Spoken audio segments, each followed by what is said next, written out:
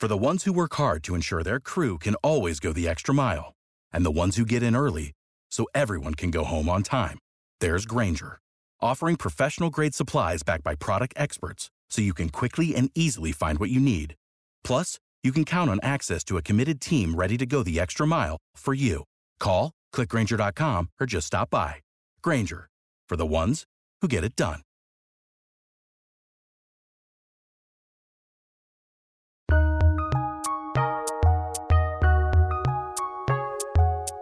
Welcome to the Fantasy NBA Today podcast.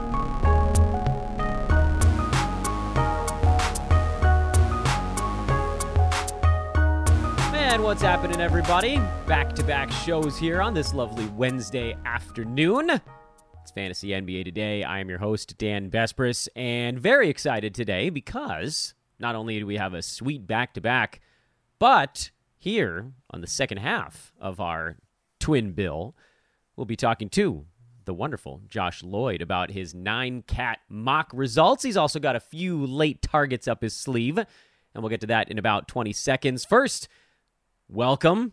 You can find me on social at Dan Vespris. Please do take a moment to like, rate, subscribe. You guys know the spiel at this point. Every little bit you do helps for our young, blossoming flower of a Sports Ethos YouTube account. I know. I get weird with these things. Josh, good day to you, sir. Was that a little too weird? It sounds like you need to be in a registry, to be honest. But I can't afford to move right now. It's too expensive here in Los Angeles. Josh, how you doing, man? I'm good. You, I was better before I heard that, but yeah, I'm good. you don't like my flower metaphor for our Sports Ethos? No, too much. That's all right, mate. I throw whatever out there. I'm pretty reflective. I can take it all on. Yeah, I mean, you're. Can I call you an avid show host? You've done quite a few of them. Yeah, quite a few. I have. I'm closing in on 4,000 total shows in that I've hosted in on my show in my career. So yeah, I would say that it is something that I don't detest. Yeah, you're sort of into it a little bit. So you know what I'm about to say, which is this is a two-part thing. The run-up to the season is equal parts delightful and wonderful because we've been suffering through an off-season where we are providing content that at times is like, oh my God, what am I going to talk about today? And at the same time, there's so much to talk about right now that I'll admit I'm a little bit sleepy. So, fair? Yeah, like it's also part of the thing in this portion of the year is that we've been building up to it and working to get stuff out and so many angles to cover, and then you just start overthinking things and you go, oh, but what if this isn't right? And what if this isn't here and this happens differently and we still have so many questions that we don't know? And I don't know, man. Sometimes you have to be like, and I'm sort of taking more of that attitude on this season. It's like, hey, stuff's going to change. It's going to change a lot. And sometimes even if something changes a very small amount, it's going to throw so many different things out. Everything's a domino. If someone then averages 0.2 steals fewer than you thought they would, then that guy might move down 10 spots, and then that changes the value of 5 other guys. And then you go, oh, you had this guy 20 spots high. Okay, this is what happens. And if you sit there and overthink and overanalyze, and that's why I've been really big on this season in talking about draft stand. It's like, your draft is not the end of anything. It's not even, it might be 50% of what you do. Like there are so many ways to change, recover, adjust your team as the season goes on. So don't be disheartened or be boastful that you've got the best team in the world or you've got the shittest team in the world, because stuff changes real quickly. Josh, you can find, of course, on social at redrock_bball, host of almost 4,000 episodes. That's crazy, man. The Locked On Fantasy Basketball Podcast.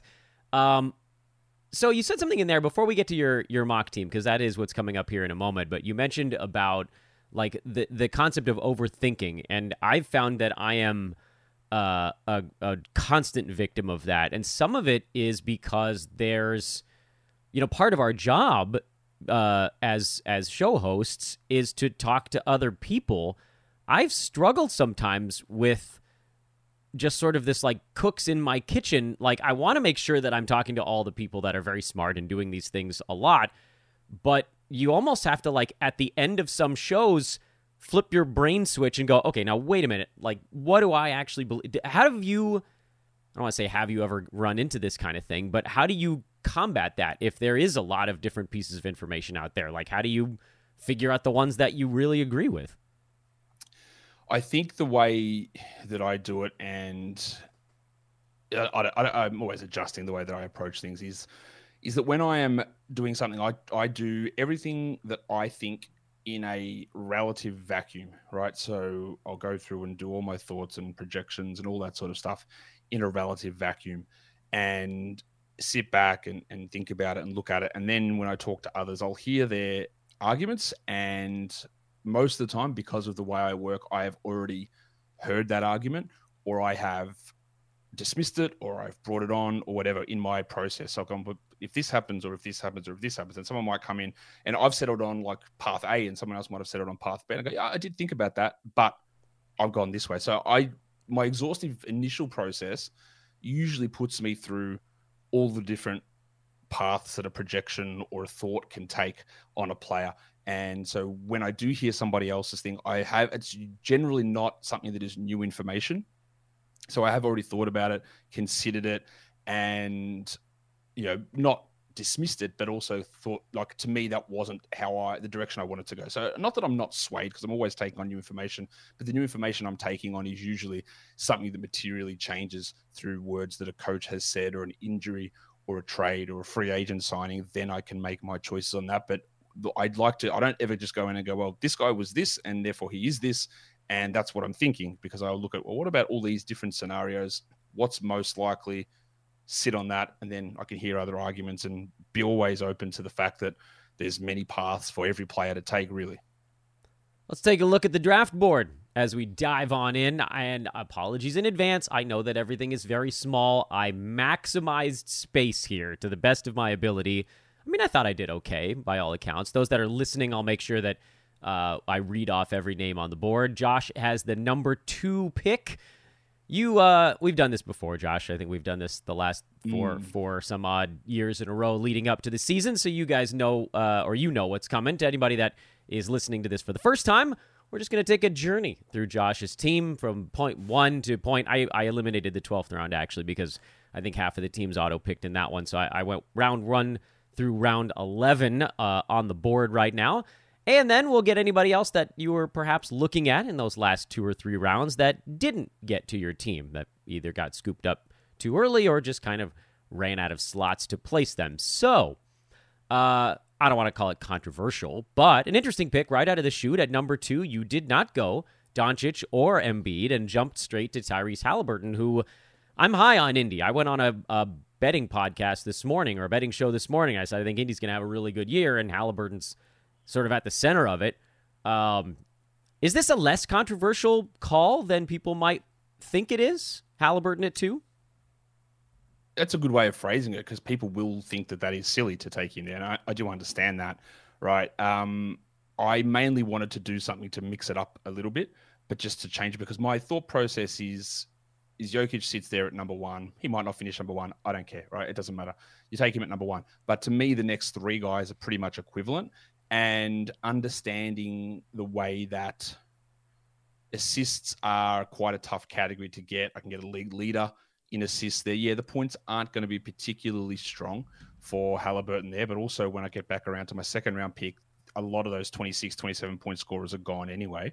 So I'm okay with being a little bit weaker in that area. But do I feel more confident in Embiid being healthy or with turmoil in Philadelphia? No, not really. And I just wanted to do it.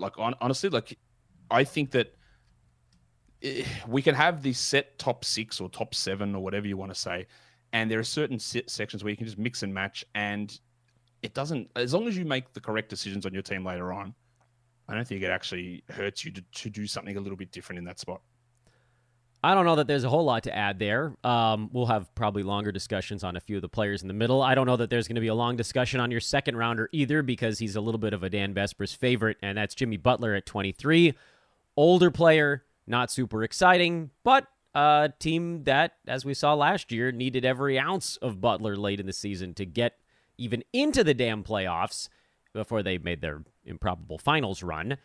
Emo Jimmy at 23. Anything people need to know about this pick, or is this just kind of like look, this dude is a top 12 per game guy, and you don't expect him to have any massive injury concerns beyond the usual nagging stuff. I don't fill in whatever cracks I'm leaving open there. Yeah, that's the only thing with him is historically he has worn down through March. Didn't happen last season, but it's happened 4 or 5 times in his career. But I'm okay with him there. Like I wouldn't have, if Lillard had have arrived in Miami, I wouldn't have been looking at him in that position. But the team is basically the same as they were. Well, actually, they're worse than they were last season. So I'm okay. I'm okay with getting him there. I don't love it. Look, it's not something I do in every single situation. There are other guys that I would take in that spot. Like, for example, like Jimmy Harden goes a couple of picks later, but I just don't know what's happened. Like if I knew that he was settled in Philadelphia, then I would definitely have taken him, as I assume many other people would have. But it's not the case. So Jimmy was okay there, and it's not an egregious reach, and there is still a little bit of upside in it. I think it just works with my Halliburton pick earlier on. Bam Adebayo at 26 in the third round, another player that benefited from Dame not going to Miami. Tell me about the fit here. Was this a situation where he was your favorite player on the board, where he was a player that was both very good and kind of fit some of the things that were missing? Obviously very durable, which is helpful after Butler, who maybe isn't. What went into the Bam pick here at 26? I wish I could remember exactly, Dan, but now I'm trying to go back because we did this 2 weeks ago, whatever it was. So I'll tell you what current Josh thinks about what past Josh did here is that I picked Tyrese Halliburton, so I went, all right, I'm probably not going to lean into getting blocks in this draft, but when you lean into avoiding blocks or disregarding blocks, it's really tough to make sure that you also keep your rebounds and field goal percentage high. They are the holy trinity of stats that combine together, right? So getting a big man in these early rounds, despite the punting blocks, is key. Bam doesn't get blocks. His value isn't eroded by me disregarding that category. Field goal percentage, a bit of rebounding. Now, I'm probably a little bit higher on Bam when I did this than I am now because I thought that they wouldn't be starting Kyle Lowry, which meant that there would be more of an opportunity for Bam's assist numbers to rise. It does appear that Lowry is going to start now. So we've seen the impact of Lowry in that starting lineup, and it just does reduce all of Bam's assist opportunities. So I'm not sure I would have necessarily gone that direction with him if I knew then what I knew now. But in terms of that fit of a big man, that makes a little bit of sense. And again, is it egregiously high? No. Is it a super value that slid? Not particularly. I think it's just sort of what it is. Yeah, I'm taking us off course here for a second. I just had a conversation earlier today with Brew on an episode about draft strategy where I was asking for folks that were more novice level, maybe novice to even sort of low intermediate. Do you think an easier way to build a team generally leaning towards these safer, more durable guys? Is it easier to do it? Or just a way that maybe you'd suggest someone break into playing fantasy if they were doing it for a first time kind of thing? Yeah, that is interesting. I don't know what the right answer is on that either. The durability thing is interesting, Dan, because I try to look at this stuff every single year, and games played do not correlate year on year, right? So we could say Bam, but 2 years ago, didn't he miss 30 games with a thumb injury? So he might be durable, but stuff happens, right? There's always random things that happen. So it's an okay baseline in a lot of situations. My general rule on that sort of stuff is if you've got a repetitive lower body issue, then I will put an element of risk on that player. But if it's something that was sort of out of control, like Bam's thumb issue, I'm not really going to consider it. But it also doesn't guarantee that he's going to be there and healthy. In terms of what a novice player does, it is really, really hard to get into that. I don't know. Sometimes it's hard for me, and I'm sure you have this problem, is that you absorb this stuff 12 hours a day, 365 days of the year, and then you're the question is, someone who just dropped in now 2 days before the season starts, what should they know? I don't know. I'm struggling with it. I actually don't really know how to provide that best basic, which I probably need to get better at. So yes, to answer your question in a terrible way, I would say yes, those guys that you have, it probably doesn't give you the best chance of winning. It gives you the best chance of not being terrible. Yeah. And if you are a novice in there, being not terrible playing out the season, being competitive, learning as you go along is probably a benefit rather than I'm going to swing for the fences on these guys. And if it doesn't work out, you go, well, this game's shit. I'm terrible at it. How can I do it? But I'm never coming back. Right. So yes is your answer. Yeah, I think that's kind of the way I'm leaning too. And then the last thing you said kind of put the cherry on. It was like, play out a season. You give yourself an opportunity to learn all the different nuances of the game, the way you change strategy at different parts of the year. Maybe you slip into your playoffs if it's head-to-head, and you sort of get to learn that process. It does, I think, take a year for folks to kind of figure out the game a little bit if you're just breaking in. So hanging in there is probably, maybe that's the answer to that question. End of the fourth, you went Jordan Poole, and he is he one of the most polarizing players in fantasy drafts right now? Give me the Josh Jordan Poole pitch. Folks, picture this nightmare scenario. You're hosting friends for the big game. It's neck and neck in the fourth quarter, and suddenly you realize you're out of drinks. Boo, say all of your friends. You start to sweat. Your friends turn on you. You're forced to go on a last-second drink run and end up missing the game-winning touchdown while in line. Oh, no. Terrifying, isn't it? Luckily, you can avoid the drama with Drizzly, the go-to app for drink delivery. With Drizzly, you can shop a huge selection of beer, wine, and spirits, then get them delivered right to your watch party. Compare prices across multiple stores in your area, find the best deals on game day drinks, and get back to armchair quarterbacking from, you guessed it, your armchair. Download the Drizzly app or go to drizzly.com. That's DRIZLY.com today. Must be 21 plus, not available in all locations. Is he polarizing? Probably a little bit. I tell you, and I think you know why, Dennis. People just think he's a terrible player. People just go, man, this guy sucks. The Warriors just gave him away. Okay, that's cool, but it doesn't actually mean anything. He's not terrible. It's a weird season. He still was solid enough. He also had a 30% usage in 30 minutes and is an 85+% free throw shooter, absolute minimum, who can run as a point guard and handle the ball, and getting someone who might average, let's say 25 a game minimum, who might hit 3 threes a game, who might get 5.5 to 6 assists, who might get to the line 6 at times and hit 88%. It's a pretty good player, right? And I don't think any of those things are an outrageous thing to suggest, especially if he starts alongside low usage Tyus Jones, low usage Bilal Coulibaly, and low usage Dan Gafford, right? He's going to have a lot of opportunities to do that. I would think that like getting him at 47 here, in a lot of the drafts I do, he goes in early to mid round 3, and I wouldn't have any issue if someone wanted to look at him.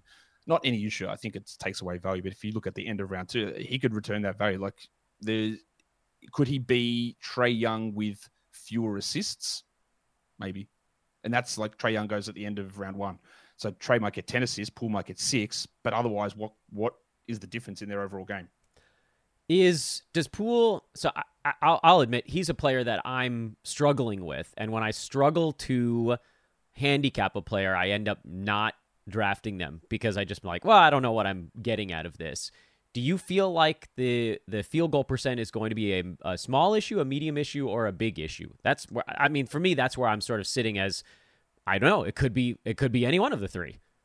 I think it's going to be a sizable issue, really. But we're talking head to head here, and I can deal with that on a weekly basis, especially. Yeah, Jimmy's not a bad field goal guy. Bam's a good field goal guy. You'll see some of my later picks have some decent field goal. But also, if I lose it, I lose it. I think when I'm looking at these things, if he's providing me a sizable boost in points, in threes, and free throw percentage with a significantly above average assist likelihood as well, I can sacrifice that one category there. So I'm not going to be turned off by it's the same thing. Like, we've seen Fred VanVleet go in round 2 for many, many years. Is Jordan Poole going to shoot 39% from the field? I doubt it. So if you're able to withstand Fred VanVleet's bad field goal percentage in round 2 for years and years and years in a row, then I'm pretty happy getting Poole at 47. By the way, and the reason that I ground in hard on that is because your next pick, 3 picks later, is the exact opposite on the field goal percent spectrum, and that's Zion at pick 50. So was that a consideration? You were like, well, I just took Poole. I might as well get the guy that balances that, or is this I just like Zion here? I'm just trying to think back, and I'm just looking at how my team. Yeah, remember what past Josh was thinking. Yeah. Look, I'm just trying to see how my team ended up projecting in those stats. And with the way that I built the team, I was actually sitting at like 82% from the line. So having Butler, big free throws, big attempts, Halliburton, big free throws, medium attempts, Poole, big free throws, big attempts. And you'll see later on, I got a few other big free throw guys as well.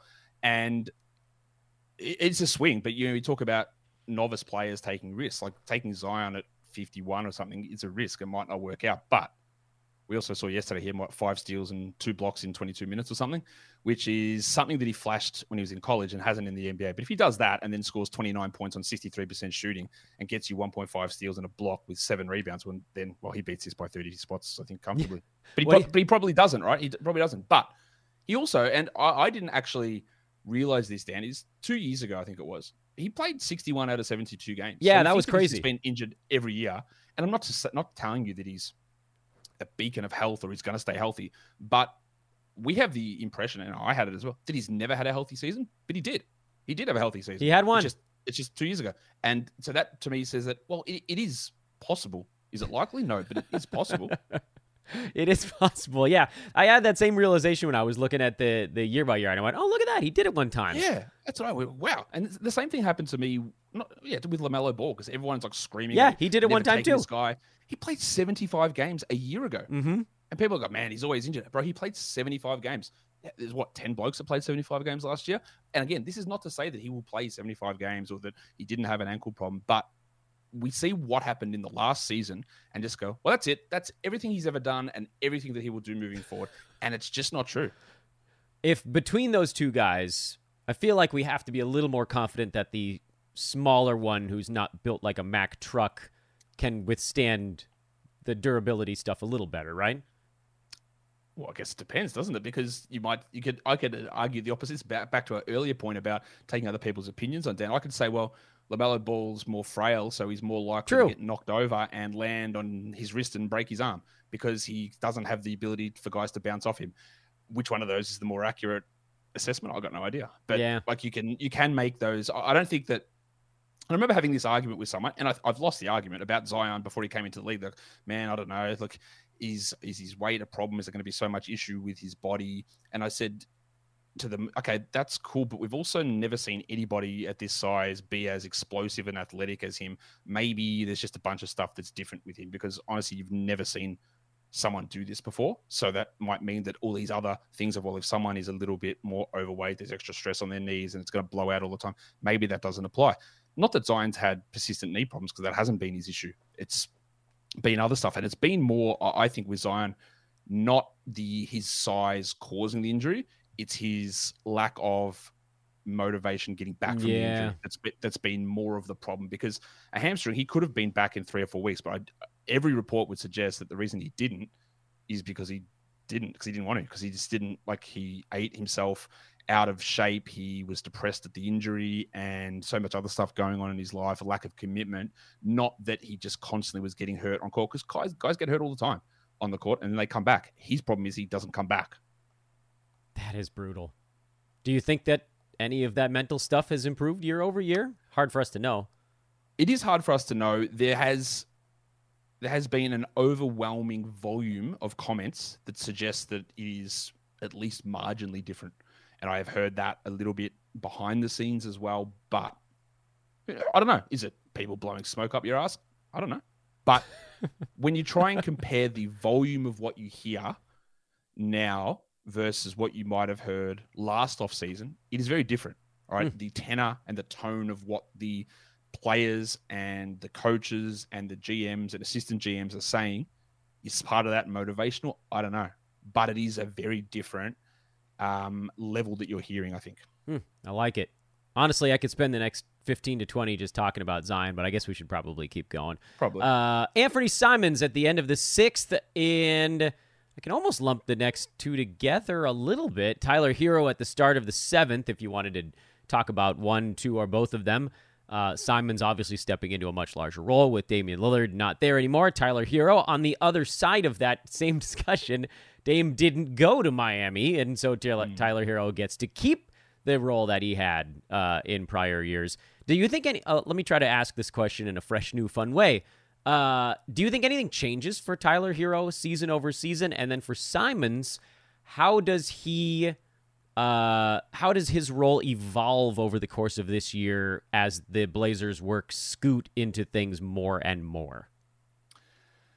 The reason I took these guys is they're relatively equivalent, right, in terms of players. Hero had a really strong start in rebounding last season that came back to earth, but he's going to have to be relied upon a little bit more. They lose Vincent and they lose Strus, and they replace him with Richardson, so that's not like a 1-to-1 replacement. It's obviously 2-to-1.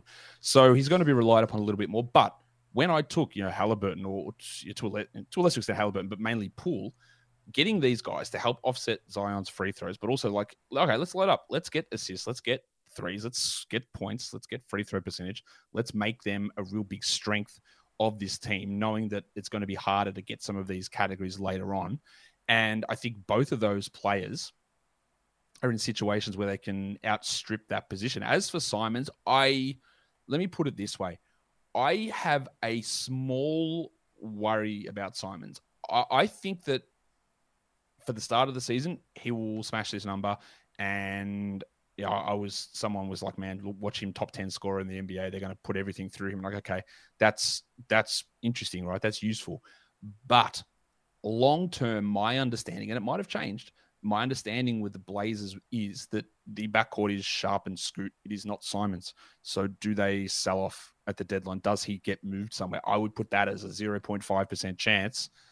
But if Sharp is like, no, you're too good to be playing fourth offensive fiddle or playing off the bench, and some team wants Simons to be there 28 minute a night, Lou Williams, Jordan Clarkson on a good team, let's just say I wouldn't be shocked if Simons plays for a different team at the end of the season.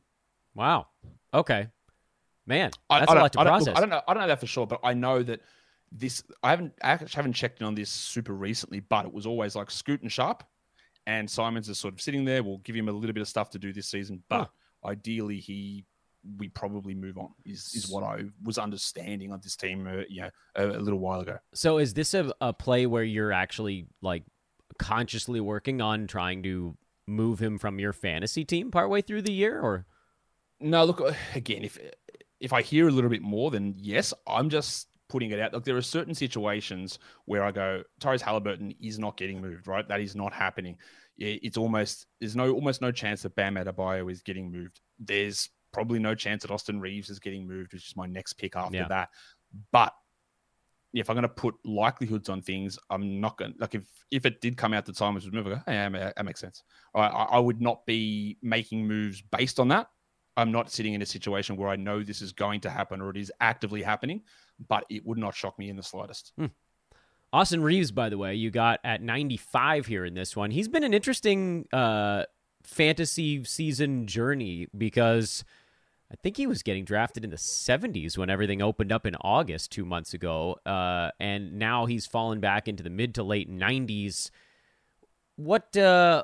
What's the story there? Like, for someone who had as much hype with the FIBA stuff as Reeves, and is it just like putting distance between the last time people saw him, or has there been a lot of negative press that I haven't seen about him? Why did he fall 20 slots in fantasy drafts? Because I rather like him here in the mid-90s. Let me tell you my thought process on, not on why I picked him, but what I think has happened to Reeves is that I don't know why he would have opened up at that spot, but what I do know that happened is that as soon as the World Cup was on and then the US got eliminated, now this was more apparent on ESPN, but I do a weekly check-in on rankings and ADPs, and when the US got eliminated, the top three fallers in ADP were Anthony Edwards, Jaren Jackson, and Austin Reeves, because they struggled in that third place game, right? And Jackson, there was so much publicity about his rebound numbers, and Reeves had like 7 points or whatever in that final game, and they fell like 5 spots in a week in ADP, and went, all right, so we're seeing that. And then there's the Lakers pushback. Why is this fraud on Team USA? It's only because he plays for the Lakers, blah, blah, blah. The second thing I think is that I've never really seen this happen a huge amount until this season, and it probably has happened. I've just never seen it. But I'm seeing more and more people go into drafts or talk to me and exclusively just use the numbers from last season. And that doesn't capture Reeves' season. Yes, he played 28 minutes a night for the year, but if you're just looking at his total season numbers from last season, they don't give a realistic view of it. He was playing as a bench guy behind Russell Westbrook when he was clearly their third best player. Second half of the season, he started getting to the line a ton. The usage went up. The ball was in his hands. We saw what he did in the playoffs. I think he's pretty clearly that third guy on this team now. But so many people default back to looking at past season numbers and just fully extrapolating them to this year without understanding that 70% of that season probably doesn't mean anything. And his role drastically changed towards the end of the season. Now, there's certain things about what he did end of season I'm not sure continues. He shot 64% from two or some insane number and got to the line a crazy amount as well. And some of that was without LeBron. I understand all that, but there is a default way that some people, more than I expected, look at things and they go, well, I'm just using last year's numbers. And I think that's what's pushing back. You took him here, so I assume you like him at this spot, because I certainly do. Yeah, look, it's all about getting value down. He can get some assists. Yes, he's not going to be a steals or blocks guy, but you'll notice in some of the picks, or I think the next pick after this, where I grabbed a guy that might get a lot of steals, but his ability to get some scoring, some assists, to influence my free throw percentage category, to make it still strong while I've got Zion. And what round am I in? Bloody round 9 or something. Was it round 8? If it doesn't work out and he drops a round, it doesn't matter. If he completely busts, it also matters very little. But if he actually even works out or improves there, I'm very happy with that result. Is he kind of the last significant positive impact free throw guy that doesn't have a massive hole in their game? It's a good question. I think one of the guys, when you talk holes in their game, maybe Jordan Clarkson, but he's got a hole. But I would also say the bloke that I grabbed in round 10 has a real chance to be a massive free throw guy. Good point. Mathurin. Now, he had gigantic holes in his game. He didn't really do anything else. He shot really poorly from the field and he didn't do much else. But he's in year 2. That can improve. But getting 5 attempts from the line or 6 attempts as a rookie and shooting big free throw percentage, if he actually tightens up a few of those things, if I'm looking at the board here, he's probably that big volume free throw guy across the last 5 rounds, I would say. I'm trying to find if there's anyone else that's sort of in that mix. It's slim, though. It's really him, isn't it? Yeah. It's him and probably Clarkson are the two in those last 4 rounds. And Quickly is a good free throw shooter, but he doesn't really get to the line. And Rozier is too, but he also doesn't get to the line amount. So I think I probably snagged the best 2 of those in the final 4 rounds. You really did. It's amazing, because we always get in these discussions about what's really hard to find late in drafts, and it feels like it's positive impact field goal or free throw guys. Is that? I don't know. Maybe I'm getting too caught up in it. No, it is. I think a lot of the time, and I'm guilty of this as well, Dan, is we look at these things and we have the ability to see what categories go off the board when and what becomes rare. And it is true. But there are always 1 to 2 of those guys. We can say, hey, you can't get high scoring players late in the draft, but I could get Keldon Johnson in round 12 who might score 20 points per game, right? You could. That's one needle in a haystack guy there. So it is available. It's just not readily available. Right. Very easy to miss on that guy. Someone else could take him. Exactly. So it's not that easy. Could you find a guy that averages 7 assists late in the draft? It's really, really hard. But maybe Trey Jones is there at 110 and maybe he is that guy. But if you don't get him, then you're cooked. There's not that many of those guys around. So while as a general rule, when we're just looking at averages of guys there, that does become hard to get. But there is the 1 or 2 guys that sort of, and we say that with points all the time, but in each round as you go through, there's probably a 20-point scorer there. There's Clay in round 8 or 7 or whatever it is, and then there's Simons in round 6 or 7. There's always just one guy, but if you don't get him, then you're left with a bunch of blokes scoring 13 points. Yeah, good point. Well, you didn't say the name of your next pick in the 9th round, which would have been fine. You could have said it. I think you could have. I think you hinted at it. Maybe you said it. Yusuf Nurkic, early 9. Does it feel like he gets a new lease on life here after the trade?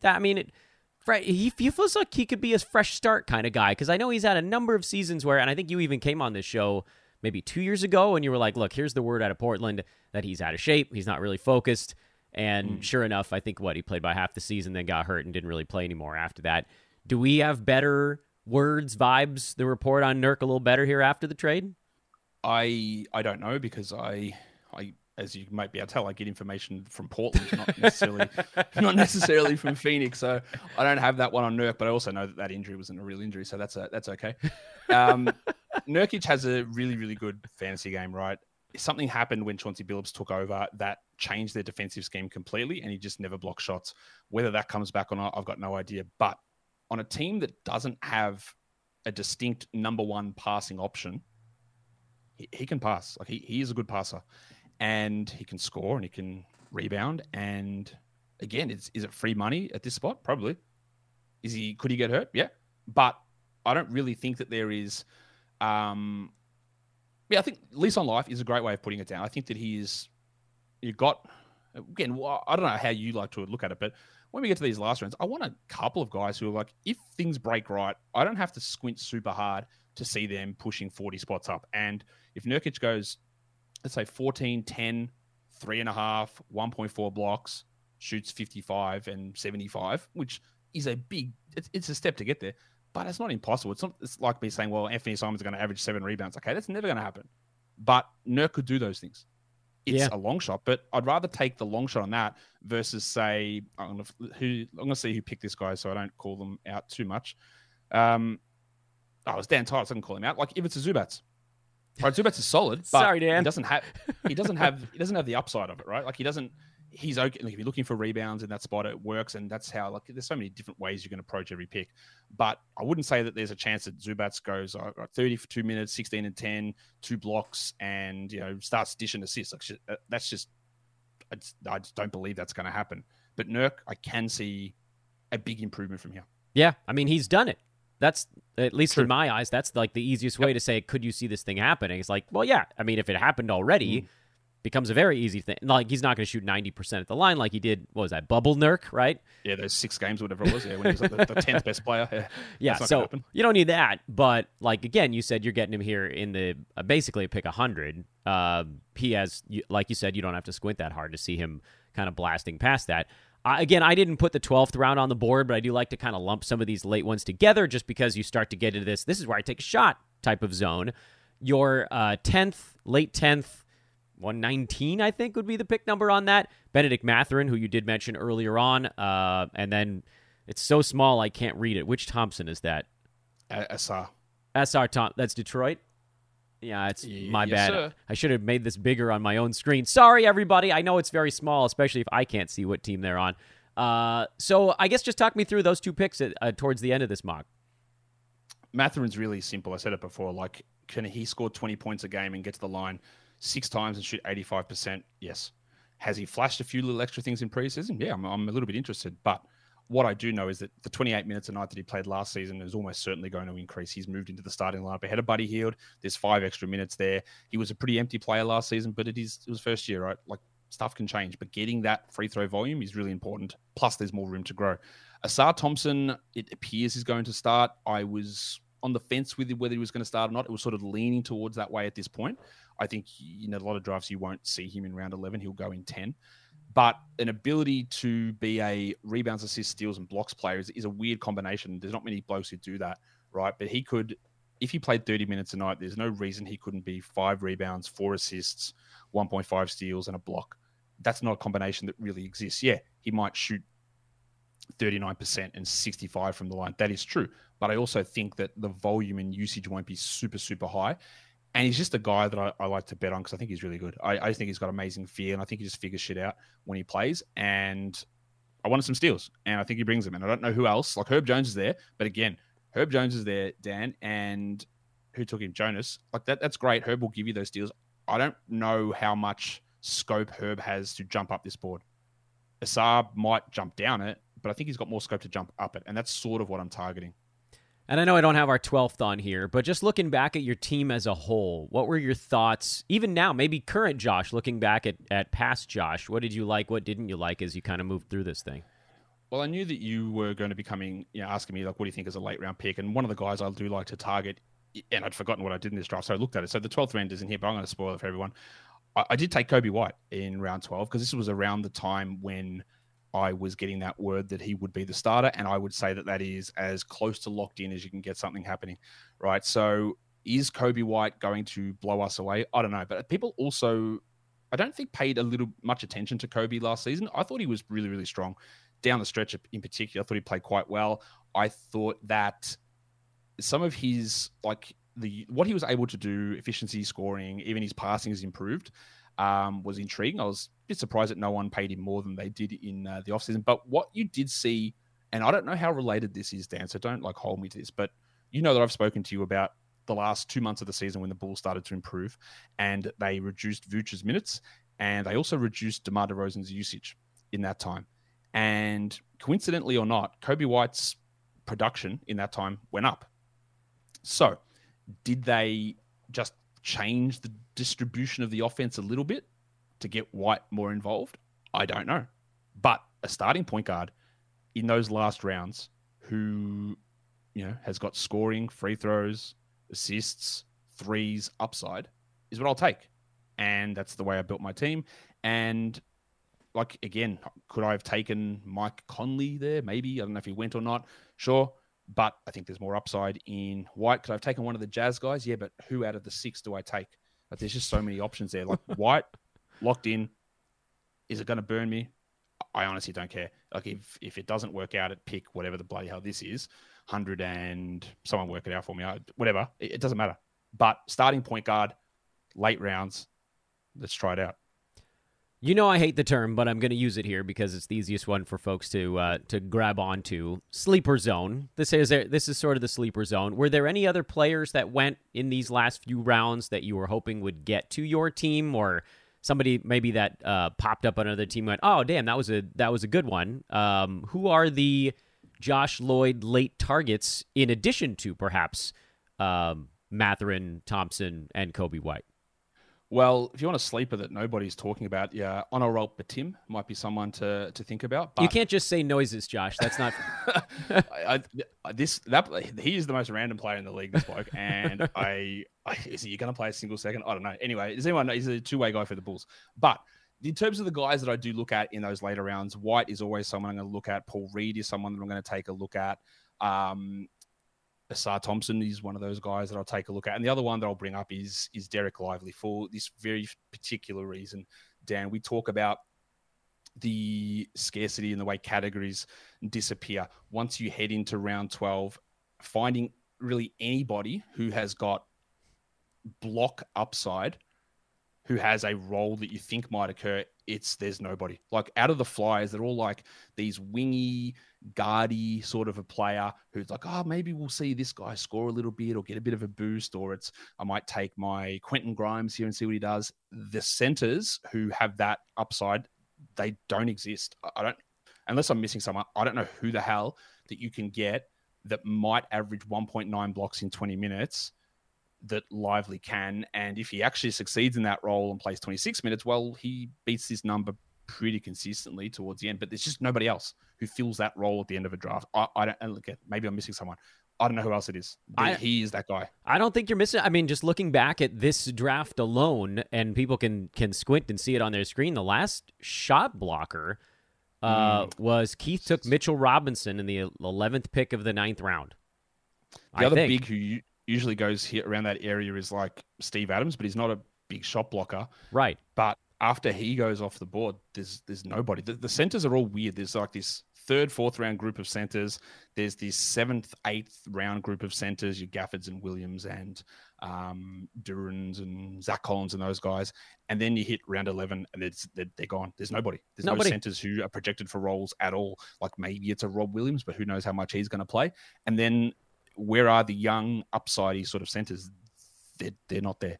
And again, scarcity and difference versus the other players that are there, that is what I think draws me to getting Lively in one of those later rounds, because it might not hit, but if it does, there's no other person I think around that someone might appear due to injuries. Like maybe Horford and Porzingis go down and Neemias Keita is starting and playing 27 minutes in Boston, and he would be good.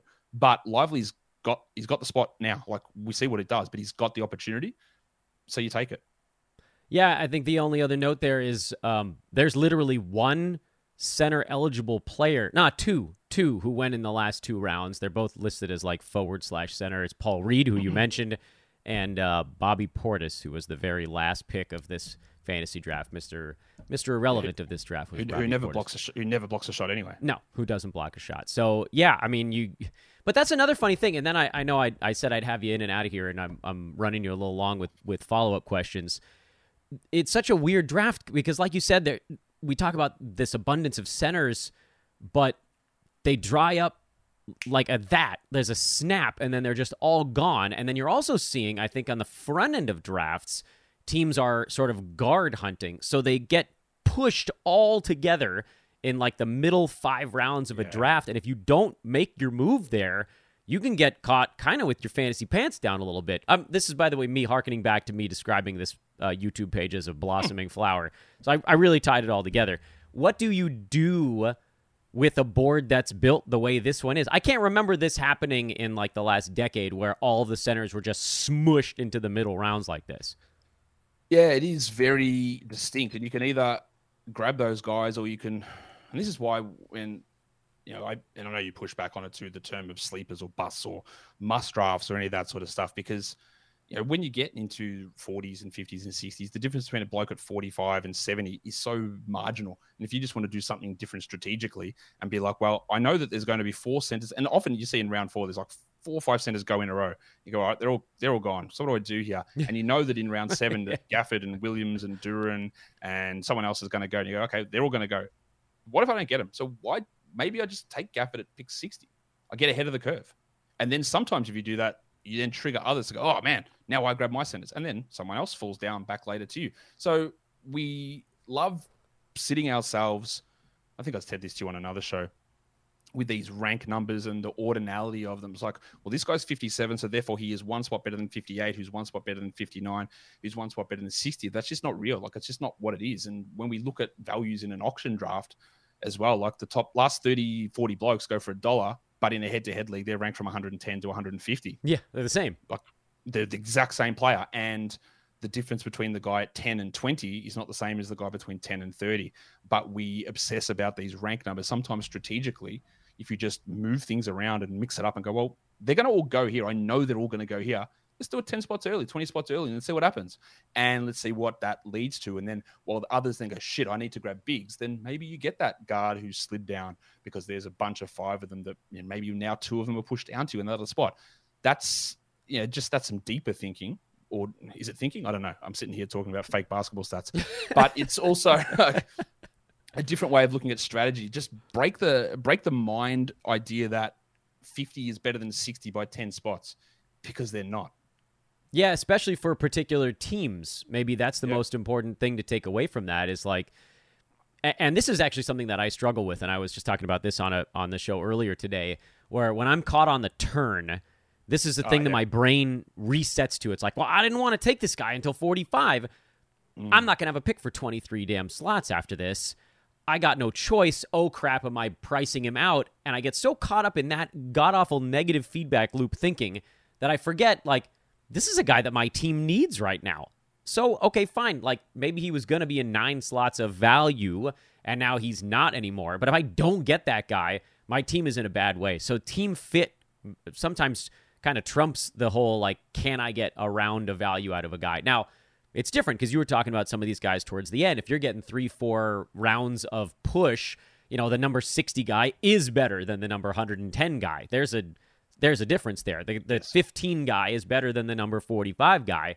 But, if you're talking about someone that you have at 40 and you really want to draft them at 50 to get that little squeeze of value, but your pick is at 41, that's okay. That's an okay decision to make.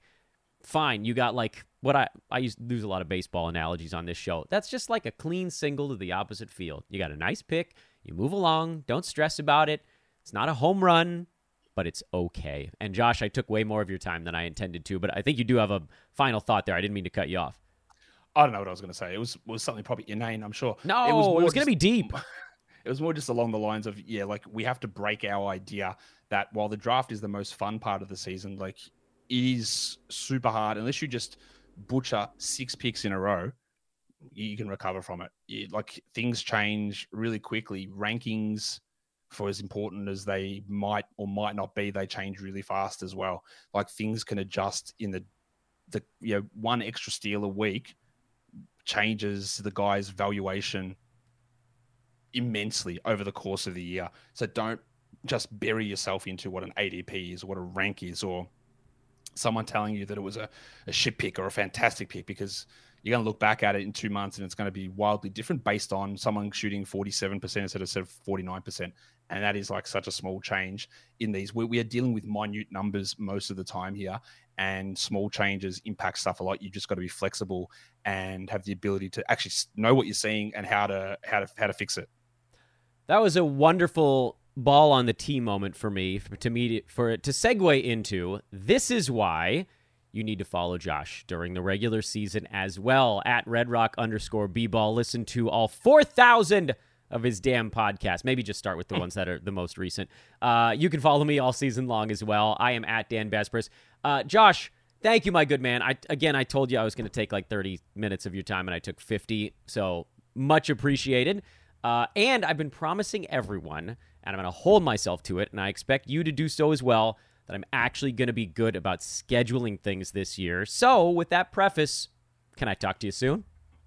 Absolutely, Matt. No problem. My man. He is the great Josh Lloyd. I'm going to send him back to his day because he has the whole day in front of him right now. Josh, thank you again. Thanks, Dan.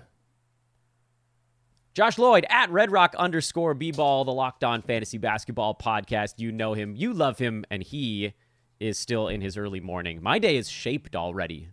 I got nowhere to go but down from here. Always a good chat as well. Thank you, of course, to our buddies at Manscaped.com. Use promo code ETHOS20 to get 20% off your order and free shipping on the brand spanking new Lawnmower 5.0 Ultra. It is out of this world. Please go visit Manscaped.com. On our next show, I'll have some graphics I can throw up on the screen. They're actually going to send me one that I can show you guys live on a show.